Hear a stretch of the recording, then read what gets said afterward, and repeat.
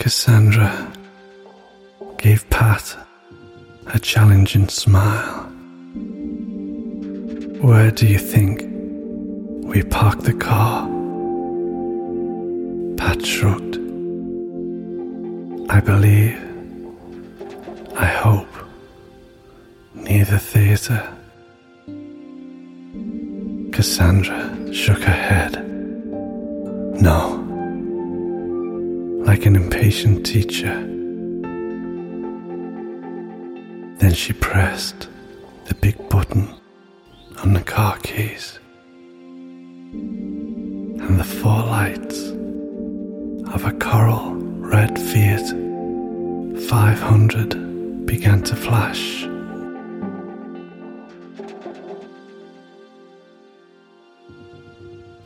Pat had no doubt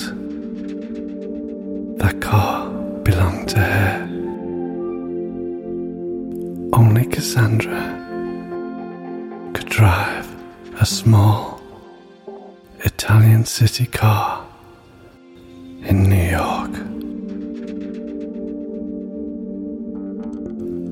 And in less than 5 minutes, she was already collecting an endless series of infractions,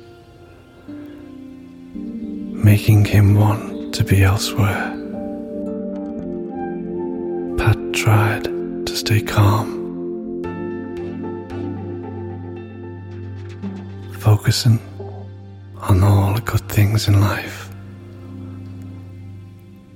the one he could still imagine, to avoid panic. "We know that you know how to drive, and that you must definitely be Italian." Cassandra smiled, parking wildly in front of the secondary entrance to the theatre. "Have you checked if the car documents are in the dashboard?" she asked. Patrick took off his seatbelt, happy to still be alive. "The documents are in place. Obviously, the certificate of ownership is the only one missing." Jeez, if this is some kind of game, there must be some reason why my identity hasn't been revealed yet. To save my life, maybe? You can do better than that. You make better jokes. Shh. Shh. Let's go to Mr. Francis. Come on. We need to be optimistic. They entered the theatre. The voice of Ella Fitzgerald was singing "These Foolish Things," and the stage was lit only by 2 red spotlights. A few steps, and Pat and Cassandra got petrified in front of the silhouette of Mr. Francis, standing in the center of the stage, leaning on his cane, intent on pushing up and down the purple head of his assistant, serving him one of the best blowjobs he had ever received.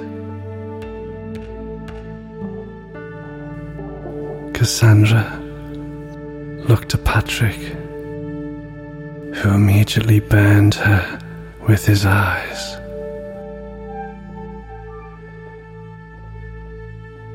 Don't you dare interrupt them, he whispered firmly. I have seen that image before. There is something about it. I think it is a painting that I have seen at some point, but I can't be sure. What do you mean? Pat seemed more serious now. This is a Kierkegaard moment. The oral sex or the genuflection. When Kierkegaard was a small boy, his father walked him round a darkened room and described the beautiful landscape to a boy lost in wondrous awe.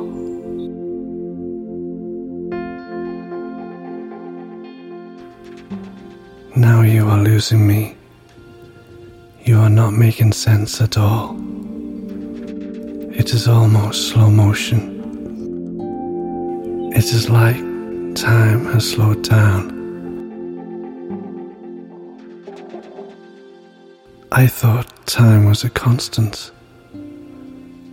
I can see the awe. Pat tried to sound convincing. The point is, we have our own specific vision. I don't know if I am distracted or what, but I have no idea what you are going on about. This is a beautiful long edit. Pat started to point at the couple enveloped in their private moment and slowly started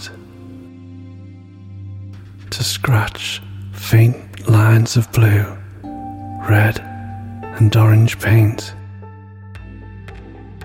across the stage. I knew it. Look at that, Cassandra. By us looking at this and touching it, we are changing it. Cassandra was transfixed.